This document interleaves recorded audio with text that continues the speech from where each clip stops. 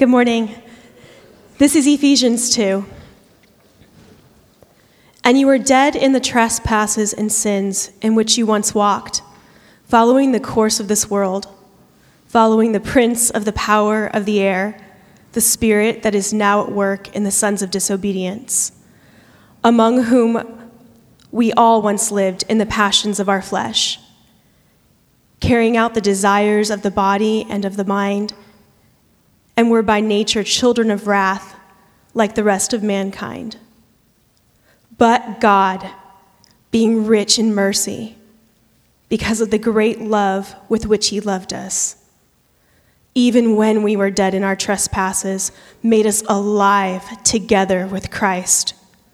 By grace you have been saved, and raised us up with him and seated us with him in the heavenly places in Christ Jesus, so that in the coming ages he might show the immeasurable riches of his grace in kindness toward us in Christ Jesus. For by grace you have been saved through faith. And this is not your own doing. It is the gift of God, not a result of works, so that no one may boast.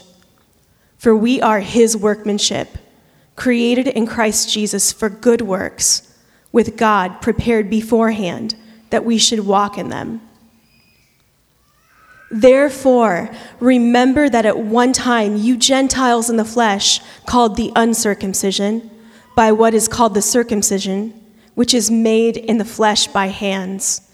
Remember that you were at that time separated from Christ, alienated from the commonwealth of Israel, and strangers to the covenants of promise, having no hope and without God in the world. But now, in Christ Jesus, you who were once far off have been brought near by the blood of Christ.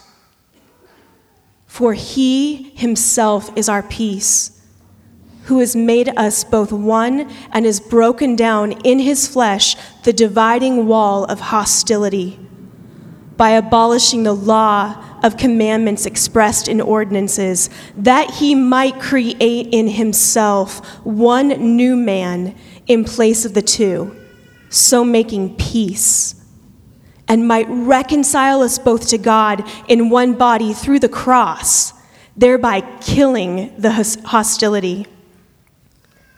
And he came and preached peace to you who were far off, and peace to those who were near. For through him we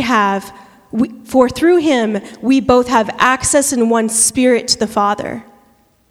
So then, you are no longer strangers and aliens, but you are fellow citizens with the saints and members of the household of God, built on the foundation of the apostles and prophets, Christ Jesus himself being the cornerstone, in whom the whole structure, being joined together, grows into a holy temple in the Lord.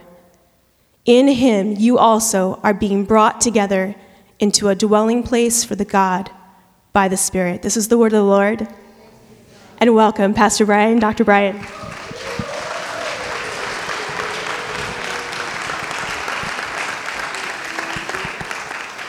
So, Father, it is so good to be in your presence. Thank you, Lord God. The amazing thing to me about the body of Christ is I've never seen these people before, and many of them in this room are professing followers of Jesus Christ, bought by the blood of your Son, Jesus, Lord God, which makes us more than friends. We're family. And so it's good to be here with family, Lord God. Pray that you'd give me great grace both in what I say and in how I say it, that your gospel would be made clear, and that, Lord God, we would be drawn because of what you have accomplished for us vertically on the cross and reconciling us to a holy God, that we would be drawn, compelled to live out that unity horizontally with other people who are ethnically different than us. not in some political, ideological way, but because this is the biblical vision you have for us, for this church. It's in Jesus' name I pray all these things. Amen. Well, what a joy and delight it is to be here with you. I'm looking at the clock. Evan, just tell me what time I need to be done. Don't say that. Don't say that. I'm a black preacher. I need some instructions. Yeah, so it reminds me of the time, true story, I was preaching at a Presbyterian church back east, and I always just want to be sensitive, as a guest. And I said to the pastor, I think it was like their 11 o'clock service or something. I said, well, how long do I have? He said, oh, dear brother, we are a spirit-filled, spirit-led church. Time means nothing here. You let the Lord use you, but the people leave at 12. I will definitely be sensitive to that. Look, we're going to hang out in Ephesians 2. I'm just going to talk about the gospel, and we are going to talk about race. But I just want you to hear my heart on this. This ain't angry black man time. All right. So I want you to exhale. I want you to relax.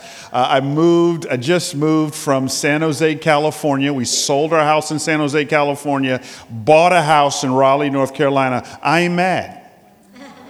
I ain't mad at nobody, okay?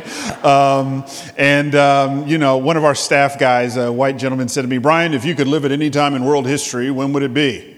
I said, as a black man? That's a dumb question.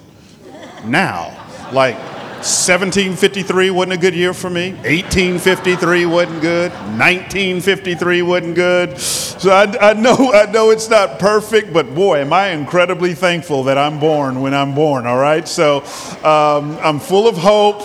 Relax. You ain't going to get a biblical beat down. But I do want to share some things. Again, thanks to Evan. And we are just getting to know each other a little bit. Met him last year at a retreat, and we're building a wonderful friendship. I've been here since Tuesday. I spoke to about 400 church planters who gathered here in San Diego, and I was like, I'm going to be in San Diego. I'm bringing my golf clubs, and this was not the week to golf.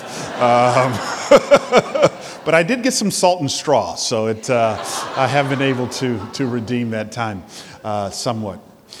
There's a verse in the Bible that I just think every adult child should be able to just quote to their parents, just like that. And whenever I'm with my dad, I always, without fail, quote to him Proverbs 13:22. And Proverbs 13:22 says, a good man leaves an inheritance to his children's children. Seriously, every time I'm with my dad, good man leaves an inheritance to his children's children. I'll go, Dad, are you a good man? I need to know that. Well, not too long ago, we're sitting there. He lives on the north side of Atlanta, a little bit of a suburb there. And we're sitting there having lunch at the Cheesecake Factory, and sense a little bit of judgment when I said that. And I quote to him Proverbs 13:22, tongue in cheek, are you a good man, Dad? He goes, funny, you should mention that. I've just made some changes to my will. Well, bro, now you got my attention. Tell me about the changes. And he goes, it's interesting. Here we are in the state of Georgia. And he says, I sit down with my lawyer, and my lawyer's like, Dr. Loritts, I'm so excited to be able to walk through this amendment process to your will. But you need to know something. It's pretty critical. Georgia state law stipulates some things. I see you've got 4 kids. 3 of them are biological. 1 of them's adopted. Georgia state law stipulates that at any given moment, you can amend even out of your will your biological kid. But Georgia state law also stipulates that at no given moment can you ever amend out of your will your adopted child. That child is completely secure. So I just want to be clear on that. And so when we come to the book of Ephesians, it's pretty interesting. In chapter 1, Paul says, here's what happened to us, those of us in the room who are followers of Jesus Christ, at the moment of salvation, when you were justified, declared righteous. Paul says you were adopted into the family of God. Now, forgive me, but so many times, because of my own ignorance, and that's the word I'll use for myself, there's this thing in me that just kind of always heard adoption as kind of second-class citizenship. But Paul wants us to understand that adoption is not second-class citizenship. It's first-rate security. That we as God's adopted kids can never be edited out of God's will. In fact, that's why he says in Ephesians chapter 1 that not only were we adopted, but right on the heels of saying it, he says, we were sealed with the precious Holy Spirit. I don't know where you are in this room on the spiritual continuum. Some of you are saying, I'm a follower of Jesus Christ. Maybe you grew up in the church. Others of you, maybe this is your first time in church. You wouldn't call yourself a follower of Jesus. Here's why Christianity is compelling to me, that here I am. I'm adopted into the family of God, not because of anything that I've done, not because of my performance, but because of what Christ did for me on the cross. That's why he could say, it is finished. For followers of Jesus Christ, we are not working for approval, but from approval. Been adopted, sealed. And then we come to chapter 2, and Paul is still in the opening 10 verses of Ephesians chapter 2. He's just kind of extrapolating on this whole concept of how we got adopted into the family of God. And if there's one verse that if there's one word that kind of encompasses all of Ephesians 2, it's the idea of the gospel. It's what we would call in Greek the euangelion, the good news. But it's interesting, the first 3 verses, Paul talks about the bad news of our sin. It's like Paul is saying, before I can really get you to appreciate the good news of the gospel, I got to give you the bad news of sin, and you need to see what God saved you from. It's sort of like, I remember I first met my wife in church. Actually, we were in L.A. I was a seminary student there, and it was a huge church, man. And I just remember seeing her for the first time, man. It was one of those old school churches where the pastor sat on the stage and looking down, and I saw her. It's like the lights just came on her, and man, I was blown away. She messed up my worship that Sunday, man. And I discovered she had just gotten saved, and I felt called of Jesus to be a part of her spiritual formation process. Let me show you what this thing's about, sweetheart. And so fell in love with her, and then just said, okay, I'm gonna marry this girl. But the problem was, I'm a seminary student, which means I'm po, not poor. I couldn't afford the other O and the R. I was po, and. So I was looking, I'm gonna lose you on this, I know. But I was looking for a jeweler that would give me a layaway plan. I know I've lost you, you can Google it. And so what I discovered when I go to all these jewelers, they would never just take the diamonds and just plop them on the counter. What they would all do is they would put out a black piece of velvet cloth, and then they'd put the diamonds on top of the black piece of velvet cloth. And you know why they did that. The contrast made those diamonds pop all the more. When we come to Ephesians 2, Paul is giving us the diamond of the gospel. But what he's got to do to make the gospel pop all the way more is he begins in verses 1 through 3 by rolling out the black velvet cloth of our sin. Parenthesis. That's why never get so grown and sophisticated in your faith that you fail to glance at the rearview mirror of what God saved you from. I call it a rearview mirror, not a windshield. There's a reason why your rearview mirror is smaller than your windshield. It's not meant to be stared at. It's meant to be glanced at. It gives you perspective. Oh, if you could just look at what God saved you from, it'll deepen your experience in praise and worship of Him. So here's Paul, talks about what God saved us from. He says, I want you to know you were by nature children of wrath. If I was preaching this text back in the 90s, I would entitle this message, Naughty by Nature. Y'all got that? Man, this 90s hip hop group. Good job, Evan. You are discipling this church well. Now, some of you are sitting here and you're not a follower of Jesus Christ. You go, wait a minute.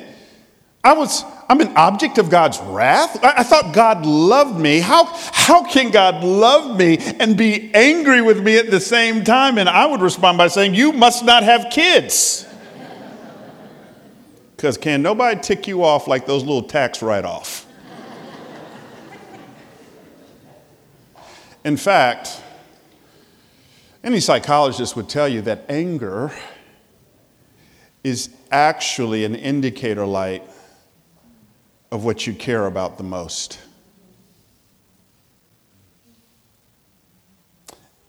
The opposite of anger is actually indifference. The fact that God gets ticked off at my sin tells me he cares. Tells me he loves me. That's why Romans chapter 1, Paul says in Romans 1, the worst thing God could ever do to you is just turn you over to a reprobate mind. The worst thing God could ever do to you is say, go ahead, do you. It's like when I used to live in New York City. You know, my 6-year-old Jayden did not like holding onto my hand. And so here we are just walking across busy intersections and he's jerking and jerking. The worst thing I could ever do to Jayden is not tighten my grip. The worst thing I could do to him is, you know what? Go ahead, do you, bro. You're 6 years old, figure this thing out. Have fun crossing Broadway.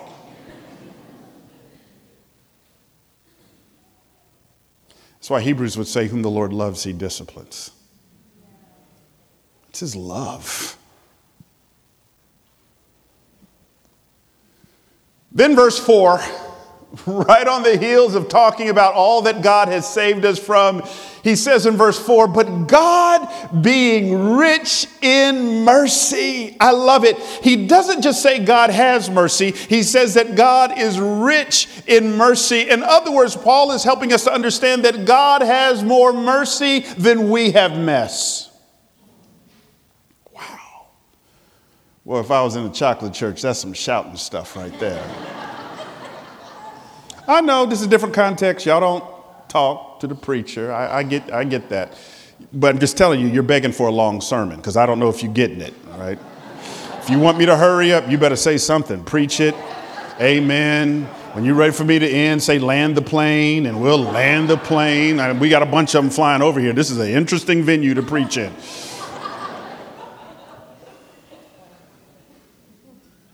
God has more mercy than we have mess. Amen.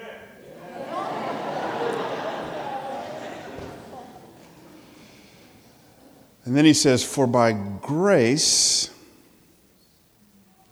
you have been saved. He says that twice. I love one pastor friend of mine says, grace means you didn't eat your dinner, but you still get dessert. Like that.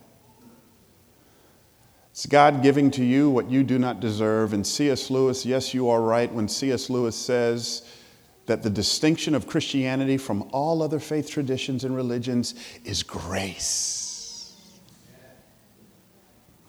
My pastor, Bishop Kenneth Ulmer, just retired from his church, Faithful Central, 13,000 person church, bought the Forum. When he sold the Forum, the last artist to do a concert in the Forum while my pastor in the church owned it was Prince. Prince said, I never do business with people I don't know. So he invites my pastor to do dinner at his home in the Hollywood Hills. So I called my pastor like the next day, like, bro, you gotta tell me. You and Prince did dinner together. Tell me about that. Like, what'd y'all talk about? He goes, you won't believe this. We talked the whole time about the Lord. He says, Prince is a Jehovah's Witness. I said, man, get out of here. So next thing you're going to tell me is Prince is knocking on folks' doors in the Hollywood Hills at ungodly hours at 6 o'clock in the morning, talking about, He goes, he is.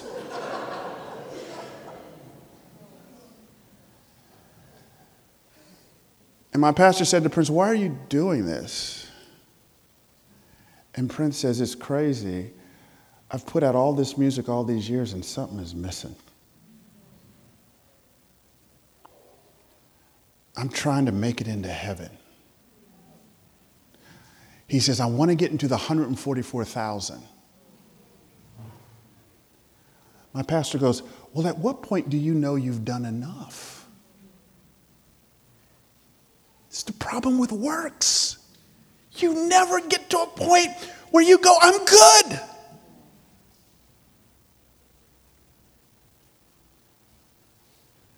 And that's where Christianity comes along and says, it's by grace that you have been saved.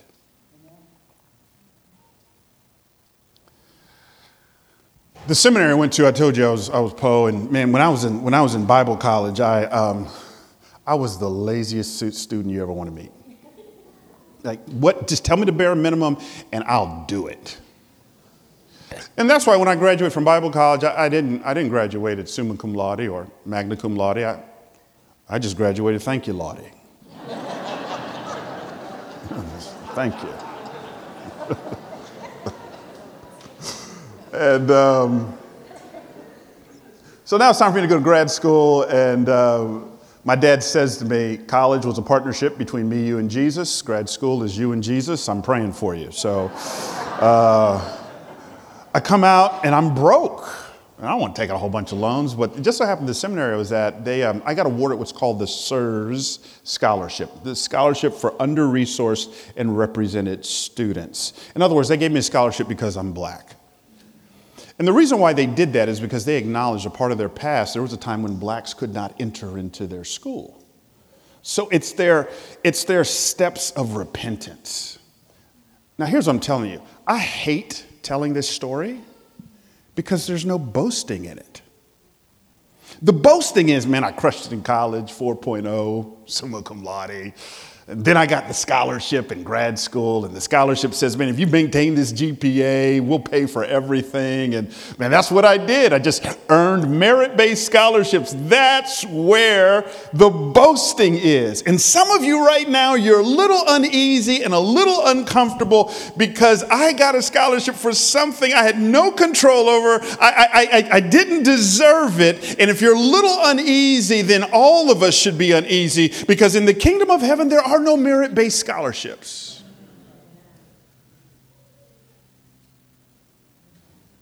You didn't perform your way in. And there's not enough performance to keep your way in.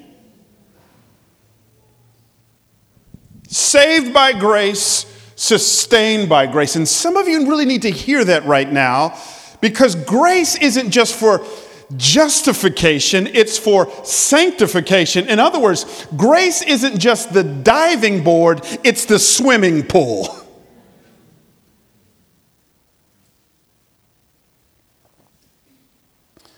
Every Friday night, it's game night at our house. We love games in the Loritts household. I got 3 boys, and man, nothing brings me greater joy than to crush my family in Monopoly. Just love crushing them in Monopoly. Like, it's just a beautiful sight. At the end of Monopoly, I got all the houses, I got all the hotels, I got cash, like stacks of cash, and they have nothing.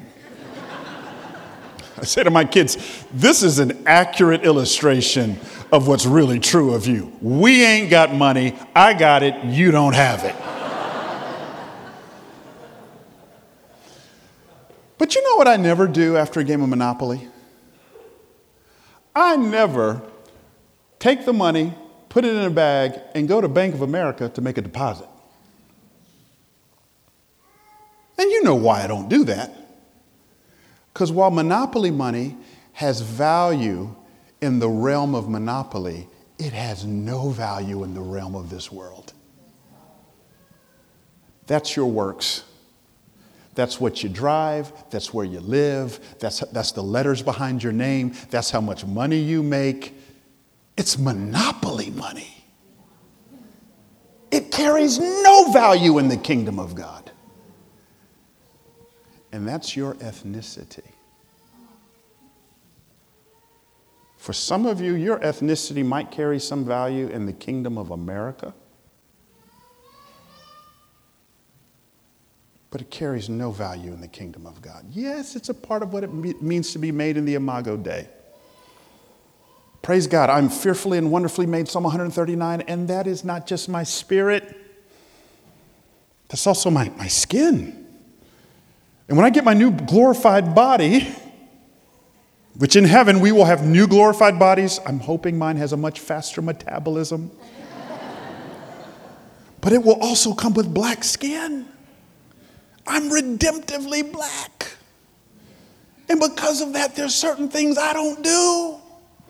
I don't hike.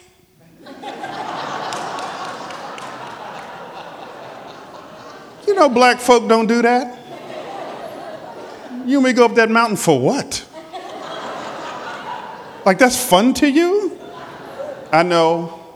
Bryan, you're stereotyping. Hey, watch the Discovery Channel for yourself. You won't find Keisha or Shaquita or none of them. Even some of the worship songs we sing, you know black people didn't write it. Remember that song back in the day, Oceans? I guarantee you a black person did not write Oceans. I'm sorry, I'm getting off course here. We're different. We're different.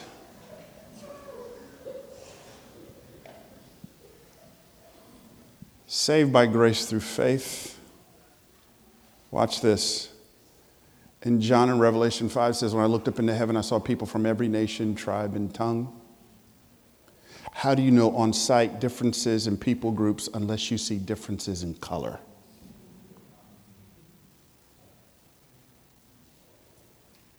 So don't go colorblind on me.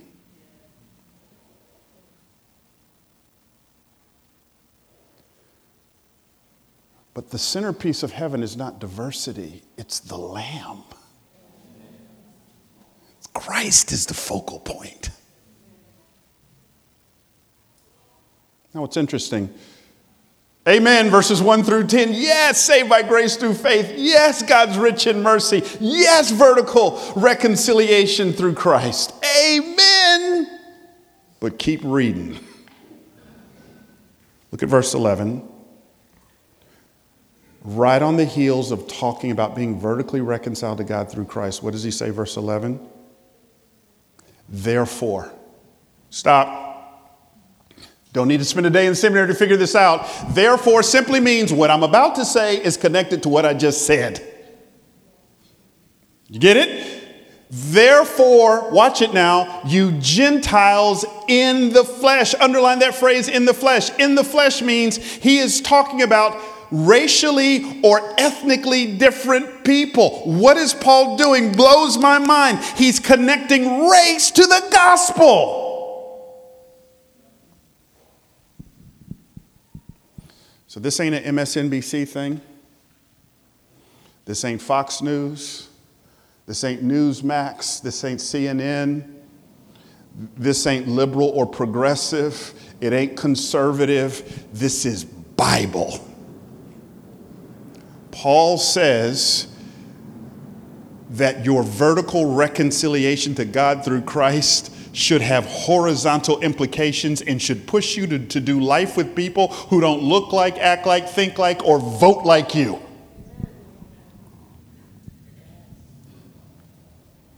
So now he tethers the vertical with the horizontal. By the way, this is all throughout the Bible. If you read the Ten Commandments, first half of the Ten Commandments is vertical, our relationship with God, but he's not done. The second half are horizontal. It's how we relate to people. Jesus was once asked, what's the greatest commandment? Hear it. Love the Lord your God with all your heart, mind, soul, body, and strength, vertical. But the second is like it. Love your neighbor as yourself, horizontal. John says it this way, how can I claim to love God, vertical, whom I don't see, but hate my brother whom I do see, horizontal. That's why Jesus would say, Matthew chapter 18, an unforgiving Christian is an oxymoron. If you say you've been reconciled to God, but you're holding a grudge towards someone who's been made in his image, it's out of step with the gospel. Just like Luke chapter 12, Matthew chapter 25, a greedy Christian is an oxymoron. If you say, I've been reconciled to God, but you do nothing for the poor who've been made in his image, it's an oxymoron. Or it's Galatians chapter 2 when Paul confronts Peter and he says, of his racism, your conduct is out of step with the gospel. A racist Christian or a racially indifferent Christian is an oxymoron. And so some of you in this room, for you, all Christianity is my vertical relationship with God. Let me have my cup of coffee. Let me do my amazing quiet time, my Beth Moore Bible study with my Beth Moore bobblehead doll.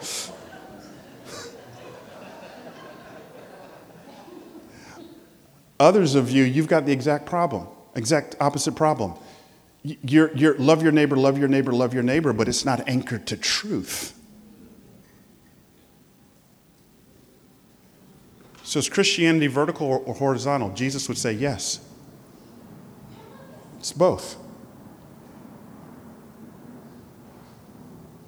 So here's Paul. If you study Paul, Paul says in Romans 1:16, I've got a few thoughts as we round third and head for home. In Romans 1:16, Paul says, I am not ashamed of the gospel. It's the power of God unto salvation to everyone who believes. Watch it now. Not to the Jew only, but to the Jew first, and also the Greek. This now is Paul's missiological methodology for how he plants churches. You just read Paul in Acts 16, Acts 17, Acts 18, Acts 19. Whenever Paul walks into a town to plant a church, Paul always asks two questions. Number one, where's the synagogue? I want to preach Christ to the Jews. He goes, preaches Christ to the Jews. Some Jews get saved, but he's not done because Paul has a gospel greed. He wants to reach the whole city for Christ. He doesn't want to just reach people who looks like him. He says, now where do the Gentiles hang out? Acts 17, they point it to Mars Hill. Acts 19, they point to the Hall of Tyrannus. Acts 18, Luke says he was reasoning daily with Jews and Greeks, trying to persuade them. And so he goes up to Mars Hill. He goes up to the Hall of Tyrannus. He's reasoning with them there in the Agora, the marketplace in Corinth, and now some Gentiles come to faith in Jesus. So now he's got a major problem. I got two groups of people. They've just come to faith in Jesus Christ, but they hate each other. What do I do?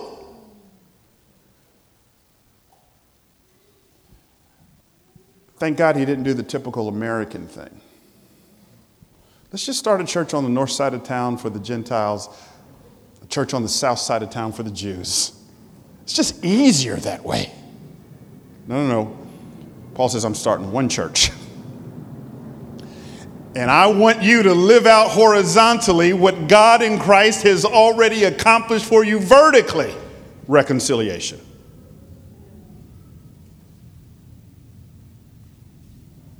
That's right.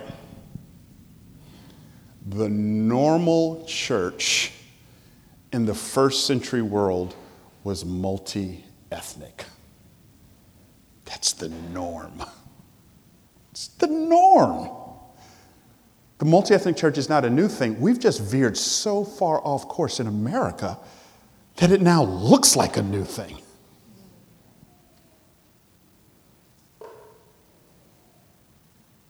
So Paul says, I'm starting one church, Jew and Gentile. Why, Paul, are you doing this? Because Paul says in our text that Christ in his body has demolished the dividing wall of hostility. Wow. That phrase, a dividing wall, it's a reference to the Jewish court system there at the temple. The temple had four courts. The outermost court was the court of the Gentiles. By the way, in Matthew chapter 21, when Jesus walks in and cleanses the temple and he gets really angry, why is he really angry? Yes, he is responding to the commercialization of the temple where these Jewish leaders were selling their wares. But he's also, I believe, reacting to a subtle form of racism. Where are they selling their wares? In the only place in the temple where Gentiles could worship, the court of Gentiles. It's as if the Jewish leader says, it doesn't matter. They shouldn't be here in the first place. And unless you think I'm making a reach, notice what Jesus says as he's cleansing the temple. My house should be called a house of prayer for all nations.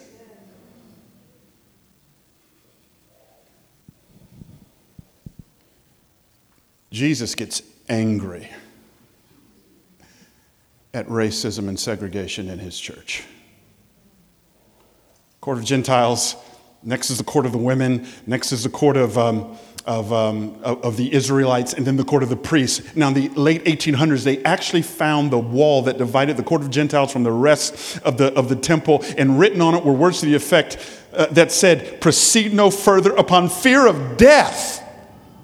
Do you know why, by the way, why Paul gets thrown in jail for the last time? Because he's falsely accused of taking his dear friend Trophimus, a Gentile, into the forbidden parts of the temple.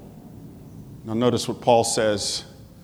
Christ in his death has demolished the dividing wall of hostility. It's like the cross is a sledgehammer knocking that bad boy down, and now the imagery is poignant. Now Jews and Gentiles can rush in together and worship with one another to the holy God.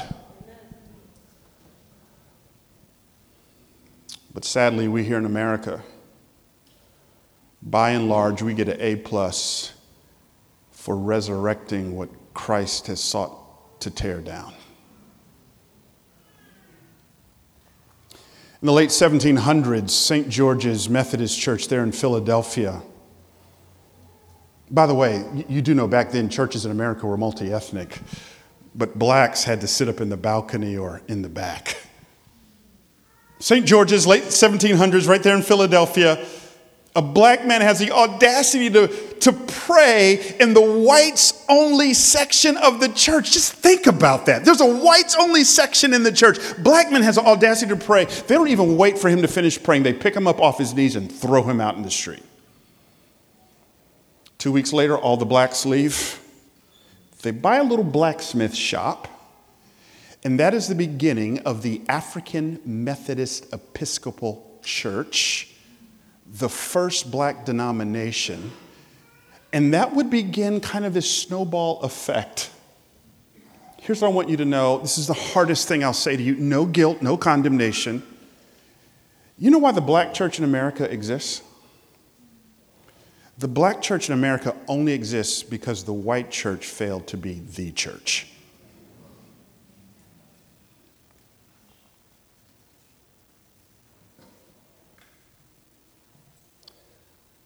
I believe we have the opportunity to rewrite history. Amen. Let's go home on this.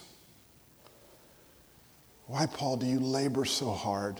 I mean, the easy thing, Paul, is you just come in town, go to the synagogue, just share Christ with the Jews, lead them to faith. It's not as messy. Multi-ethnic church is messy. Have you ever read like 1 Corinthians or other sections? Why is Paul talking about food? I'm sure Paul is like, shoot me now.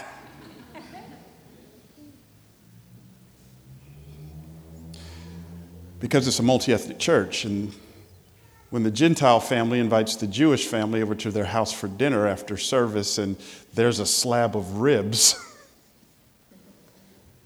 it's messy.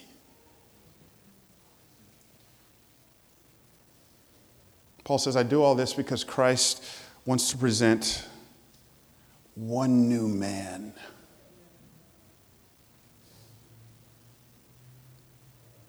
Paul is writing in Greek. The Greek word for new, there's several Greek words. One is neos, N-E-O-S. Neos is new as it relates to time. It's the latest MacBook Pro. It's the 2023 Chevy Tahoe. It's the latest jet to come off the assembly line. Paul doesn't use neos, he uses kainos. K-A-I-N as in Nancy, O-S. Kainos doesn't speak of something new as it relates to time, but something new as it relates to kind. It's the idea of invention. So while neos is the latest MacBook Pro, kainos is the first computer ever. While neos is 2023 Chevrolet Tahoe, kainos is Henry Ford in his Model T. While neos is the latest jet to come off the assembly line, kainos is the Wright brothers. Can you imagine going to Kitty Hawk Beach in the early 1900s and watching the Wright brothers up in the air and then coming back home and your roommate was like, tell me about it. You're like, mind blown, never seen anything like that, jaw on the ground. I have no category to put that in. Watch it now. That's the word Paul uses for the coming together of Jew and Gentile in the local church. Mind blown! Do you know the first 3 members of the church at Philippi? An entrepreneur woman named Lydia, crushing it in the marketplace, a slave girl, and a blue-collar jailer and his family. Those are the first members. You're going to be talking some about Colossians. They meet in a guy's house named Philemon, wealthy. And so when you walked into the church at Ephesus and you saw Jew and Gentile, the only place in the then known world where Jew and Gentile came together, and you saw women being honored and treated as equals with men, and you saw rich and poor in a class society, you came home from church and your roommate was like, tell me about it, and you're mind blown. I have no category for that. Here's my concern for the Church of Jesus Christ. We ain't blowing people's minds. Of course that's the Republican church. Of course that's the Democratic church. Of course that's the rich church. Of course that's the poor church. Of course that's the black church. Of course that's the white church. That doesn't blow anybody's minds.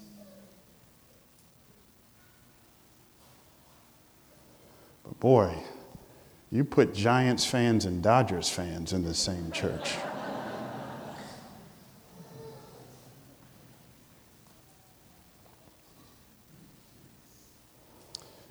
So I wanted this type of church, and I just prayed 2001, 2002, Lord, send me to the toughest place to do a multi-ethnic church. And so, long story short, we go to Memphis, Tennessee.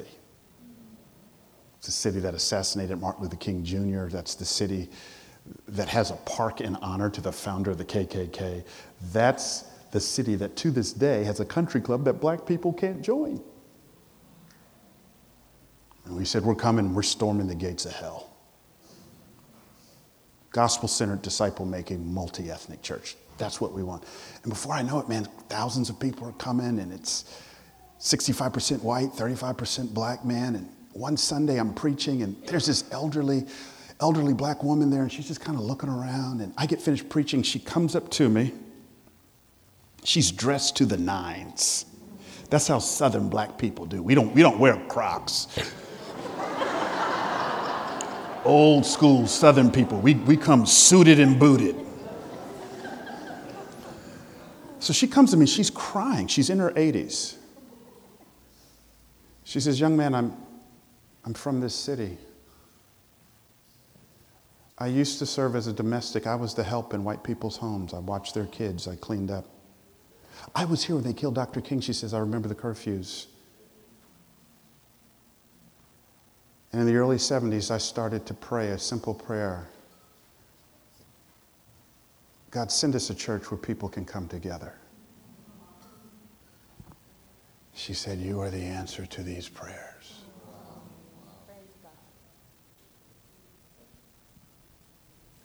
Do I think every church should be multi-ethnic? I don't. I do think every church should look like its mission field. And if people are still coming to church primarily out of relationships, then sanctuaries reflect dinner tables. What does your dinner table look like? I don't believe 11 o'clock on Sunday morning is the most segregated hour. I actually think it's 6 p.m. on weekday nights that's the most segregated hour.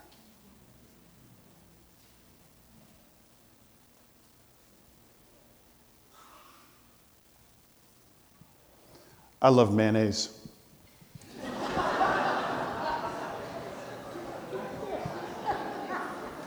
Love it. I think that's my problem. It's got to be in heaven, man. You know, I've thought a lot about mayonnaise. It's got stuff in it that just shouldn't be together. Mayonnaise got stuff in it that just doesn't get along. Oil and water. How do you get oil and water to dwell in close community with one another? Well, you chemistry people understand this. Mayonnaise has something called an emulsifier. In mayonnaise, it's called eggs. An emulsifier just brings stuff together. It's like the egg says, come here, oil, hang out with me. Come here, water, hang out with me. Make me the focal point. And at some point, oil and water meet each other. They're doing life together. You know, Jesus is our emulsifier. I don't want you leaving here going, I gotta make this kind of friend. I gotta do it. Yeah, there's some intentional things you should do. But the greatest thing you should do is just lift Jesus up and keep him high. Because Jesus says, if I be lifted up, I will draw. Not most people, all people. Be a Jesus first, gospel above all community. And when you add intentionality to that, when you catch horizontal reconciliation, that vision for it, now we become a place where people from all different parts of San Diego are coming together, loving one another. Because Christ is the focal point. God, we thank you.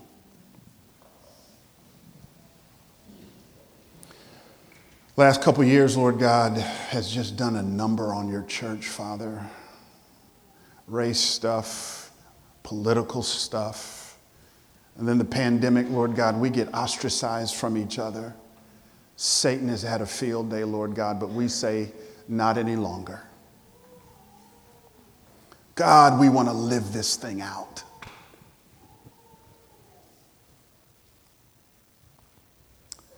So God, would you give us a greater vision? Christ, would you be lifted high? I pray that when people come to this church for the first time, their minds are blown. Not over the quality of the musicianship and the singing, although it's really good. Not over the quality of the sermons and the preaching. But what blows their mind is a community, it's a fellowship of difference. They're just loving each other. Because by this, Jesus said, will all people know that you're my disciples by the love that you have for one another. Amen.